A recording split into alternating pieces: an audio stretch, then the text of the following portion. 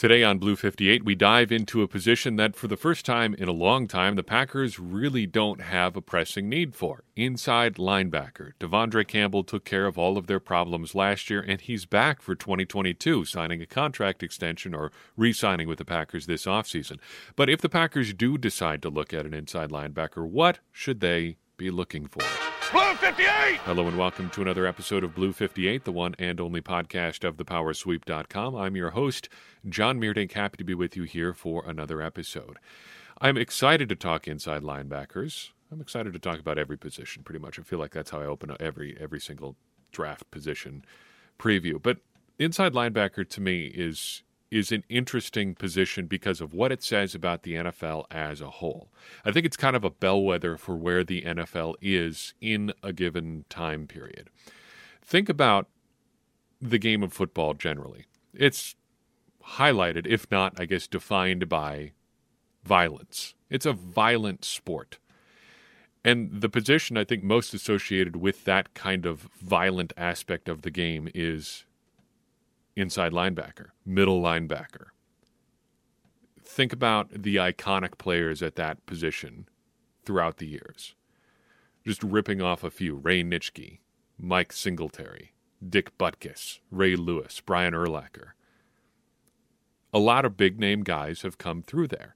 And if you're a certain kind of football fan, I think that is kind of the defining feature of the sport for you. I had a friend growing up who his loyalty was kind of for sale in terms of what NFL teams he rooted for. But he really gravitated towards teams that had an iconic inside linebacker.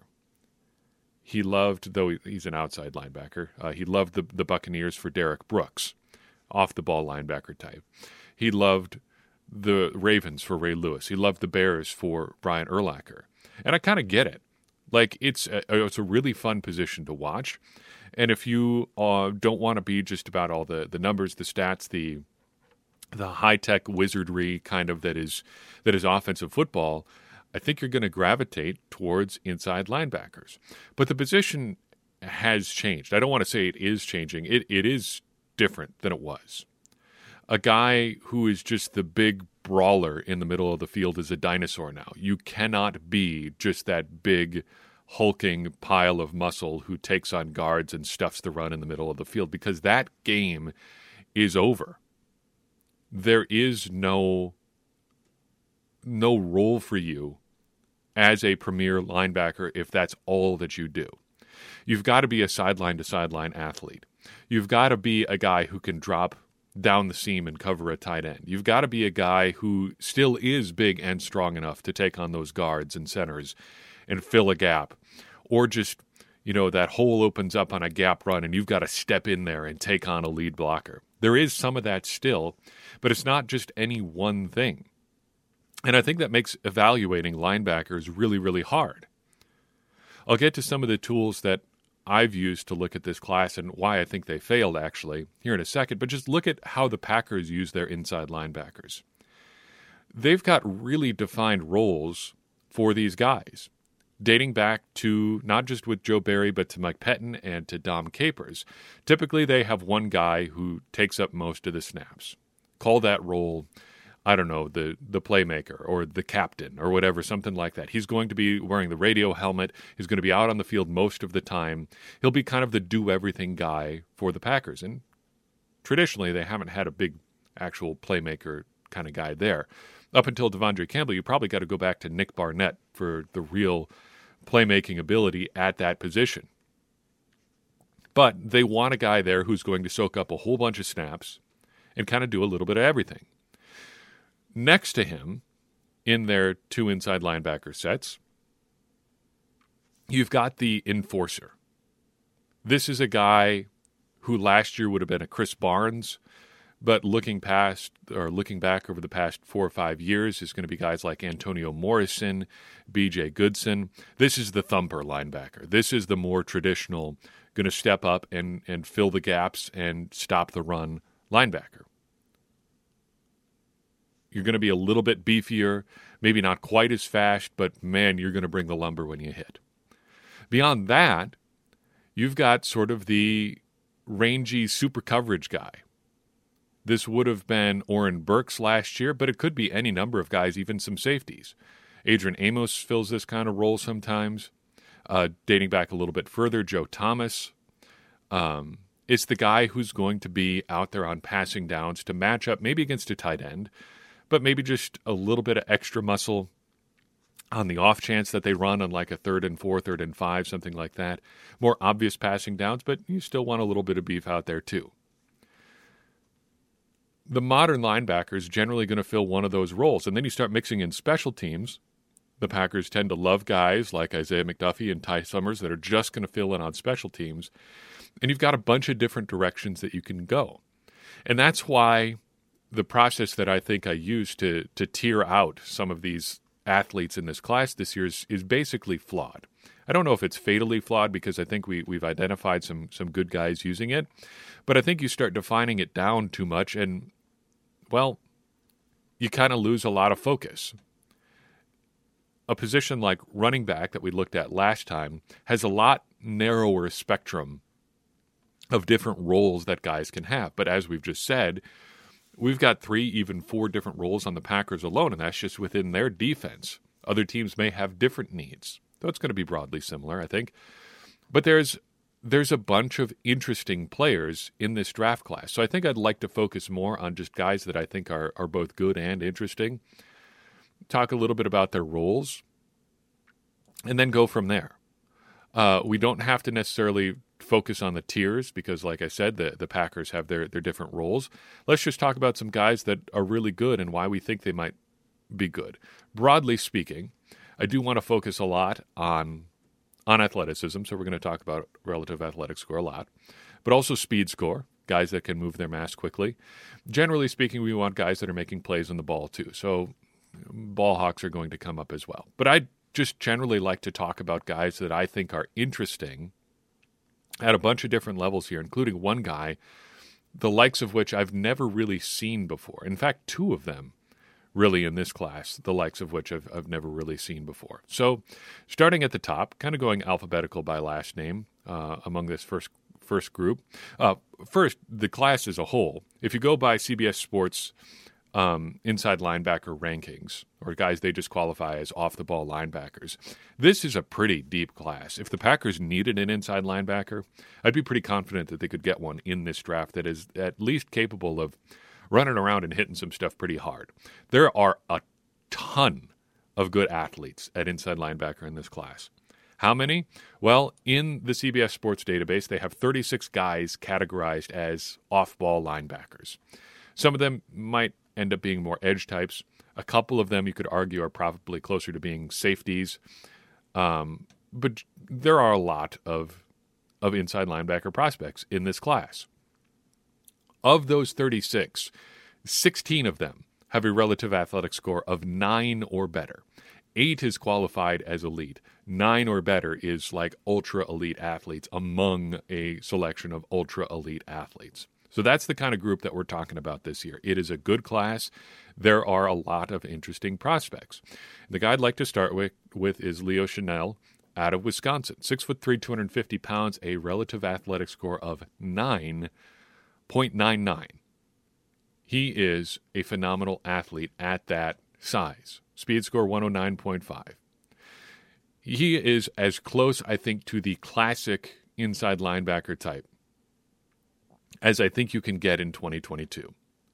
Someone described him as a cinder block wall in a scouting report. I think that's pretty accurate. You don't see a lot of plays where he is attempting to hit somebody and just bouncing off, which is about the worst feeling you can have as a football fan watching your defense. A guy squares up for a big hit, either doesn't wrap up or the running back or whoever, ball carrier just runs through him, he bounces off, it's over. And I feel like we've seen that a lot in Green Bay over the years. Chenal doesn't have that problem. He may look a little bit stiff, but he can clearly make up for it in testing.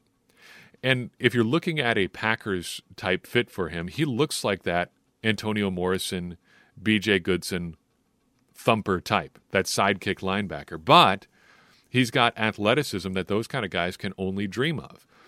Wisconsin didn't seem to put him in coverage a whole lot because they didn't have to. He could do things for their defense that affected the opposing offense without having him be in coverage. Had 16 ball hawks, most of them sacks, but just comes downhill with authority and regularity. He is a big hitter. And he was probably going to go in the first couple rounds here. Damone Clark out of LSU is a similar sort of player to Chanel. 6'3", 237 pounds, so a little bit lighter. Athletic score, 986, a little bit lower. He doesn't make a ton of plays on the ball, only 17 ball hawks, but he plays kind of like a poor man's Chanel. He's like I would say like a Chris Barnes, but taller. A little bit light, pretty fast, but will be around the ball a lot and doesn't seem to mess up when he gets there. Switching to the hyper-modern linebacker type is Christian Harris out of Alabama. I'm intrigued by him just because there aren't a whole lot of guys like him who are projected to go kind of where he is in the draft. 6 feet tall, 226 pounds, but can run. Speed score of 116, that is because he runs the 40-yard dash in 4.44 seconds. Not a ton of plays on the ball. 10 of his 16 ball hawks are sacks. A lot of those are the cleanup type sacks or blitzes. It's not like he's some premium pass rusher, but he does get into the backfield a lot. And I think his size shows up on tape a lot. He does look a little bit small out there, and you wonder really what his role is in the NFL. But if you want to take the modern, small, fast linebacker archetype to its extreme, well, here you go. He is real small. And sometimes even on the highlight tapes, he does look like a bit of a guesser. Like when he sees the run play developing, he'll try to guess the gap. And he's a good enough athlete he can make up for wrong guesses in the college game. But you wonder if he can do that in the NFL. But I'm intrigued by him just because of how different he is. You don't see a lot of 6-foot-tall linebacker prospects, especially ones as light as he is. What is he going to do in the NFL? I don't know. But he's interesting. And he kind of reminds me of Marwin Evans, who is an elite athlete at safety for the Packers, but actually played kind of that box linebacker role a lot, the nitro safety, almost a Josh Jones type, if you remember him from a couple of years back. Though Harris is even smaller than Jones was, and he would line up at linebacker a lot. So I think he's an interesting player to track just because of that unique skill set and wondering how it's going to end up working in the NFL. If you want a purely clean prospect, I think the guy you got to look at is Devin Lloyd out of Utah. From what I can tell, he seems to be the consensus best linebacker in the class. Pro Football Focus, I think, had him like their 15th best prospect overall. That seems like a bit high for a modern linebacker, but maybe he is that good. But 6'3", 237 pounds. He has all the athleticism you could want, and he's making plays on the ball all over the field. 15.5 sacks, 5 interceptions, 4 passes defensed, and a fumble forced.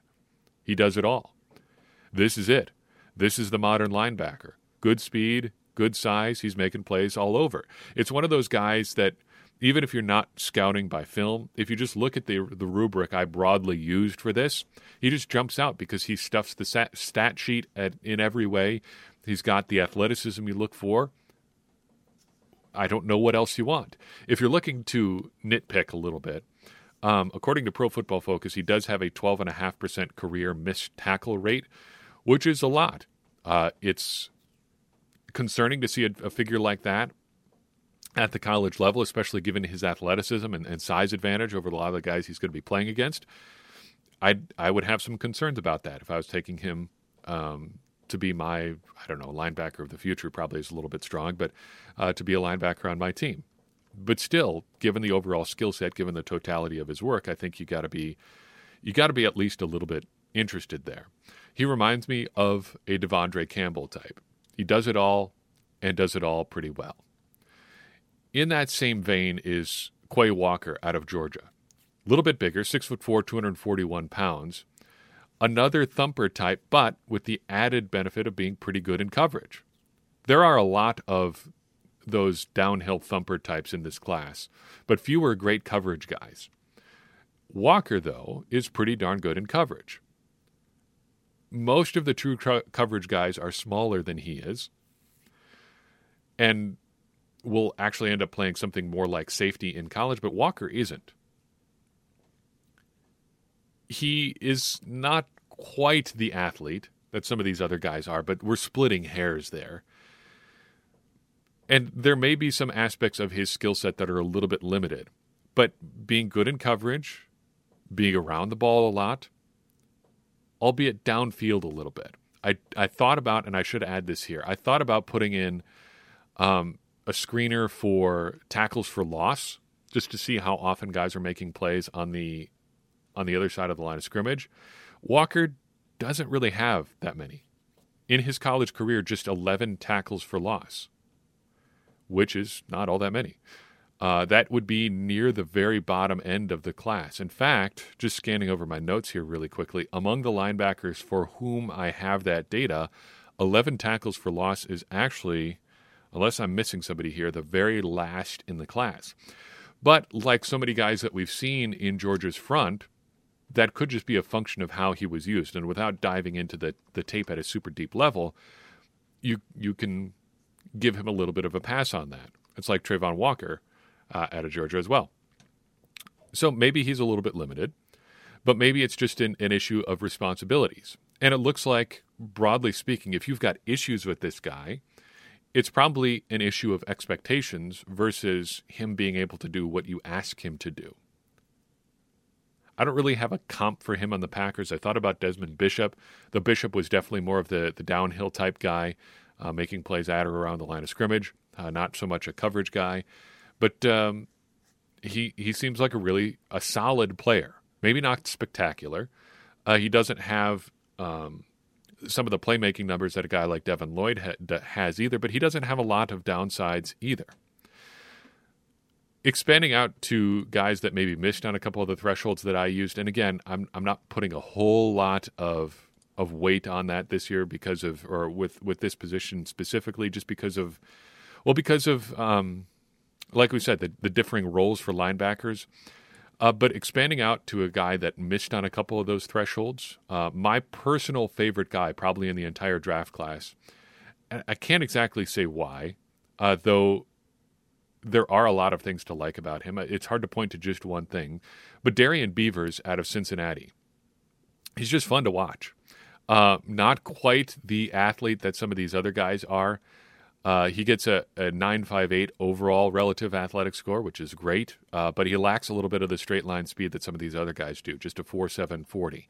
But wingspan for days at 6'4", a little bit lighter than Quay Walker at 237 pounds, but 27.5 tackles for loss, 3 interceptions, 5 passes defense, 3 fumbles forced.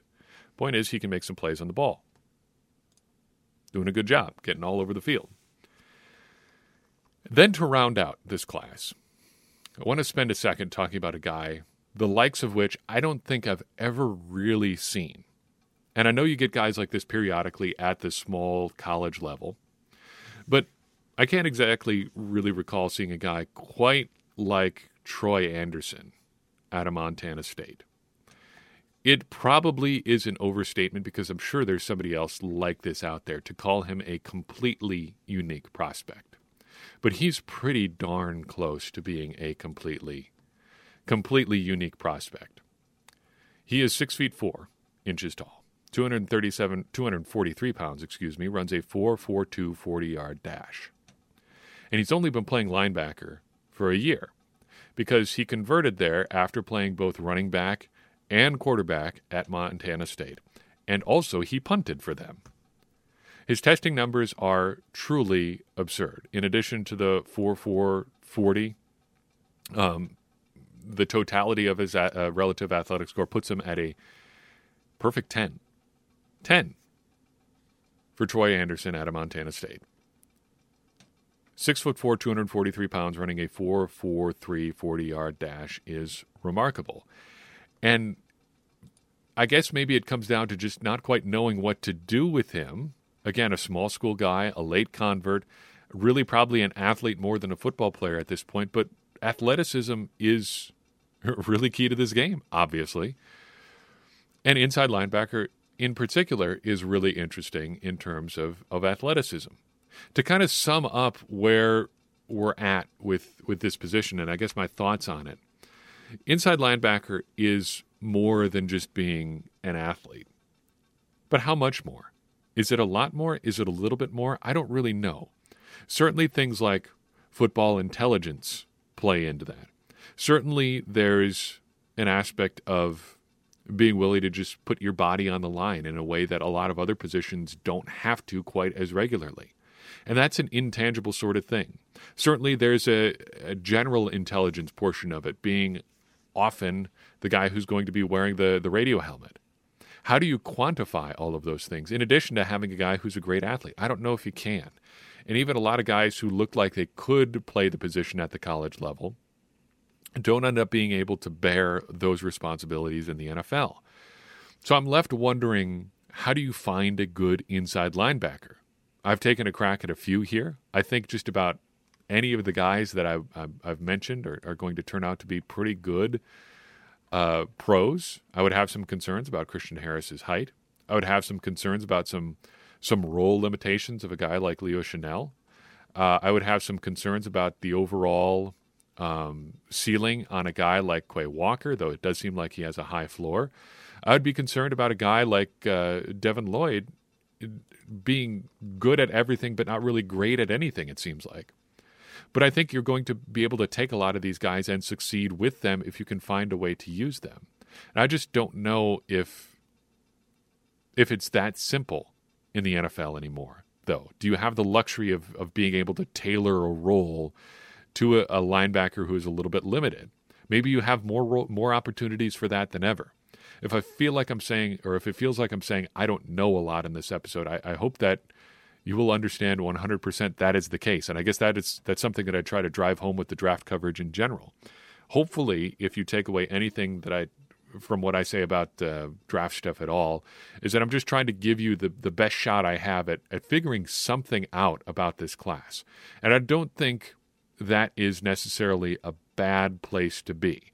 What I am concerned about, stepping back, I guess, from linebackers for a second, what I'm concerned about in the NFL draft, just as an observer, is certainty.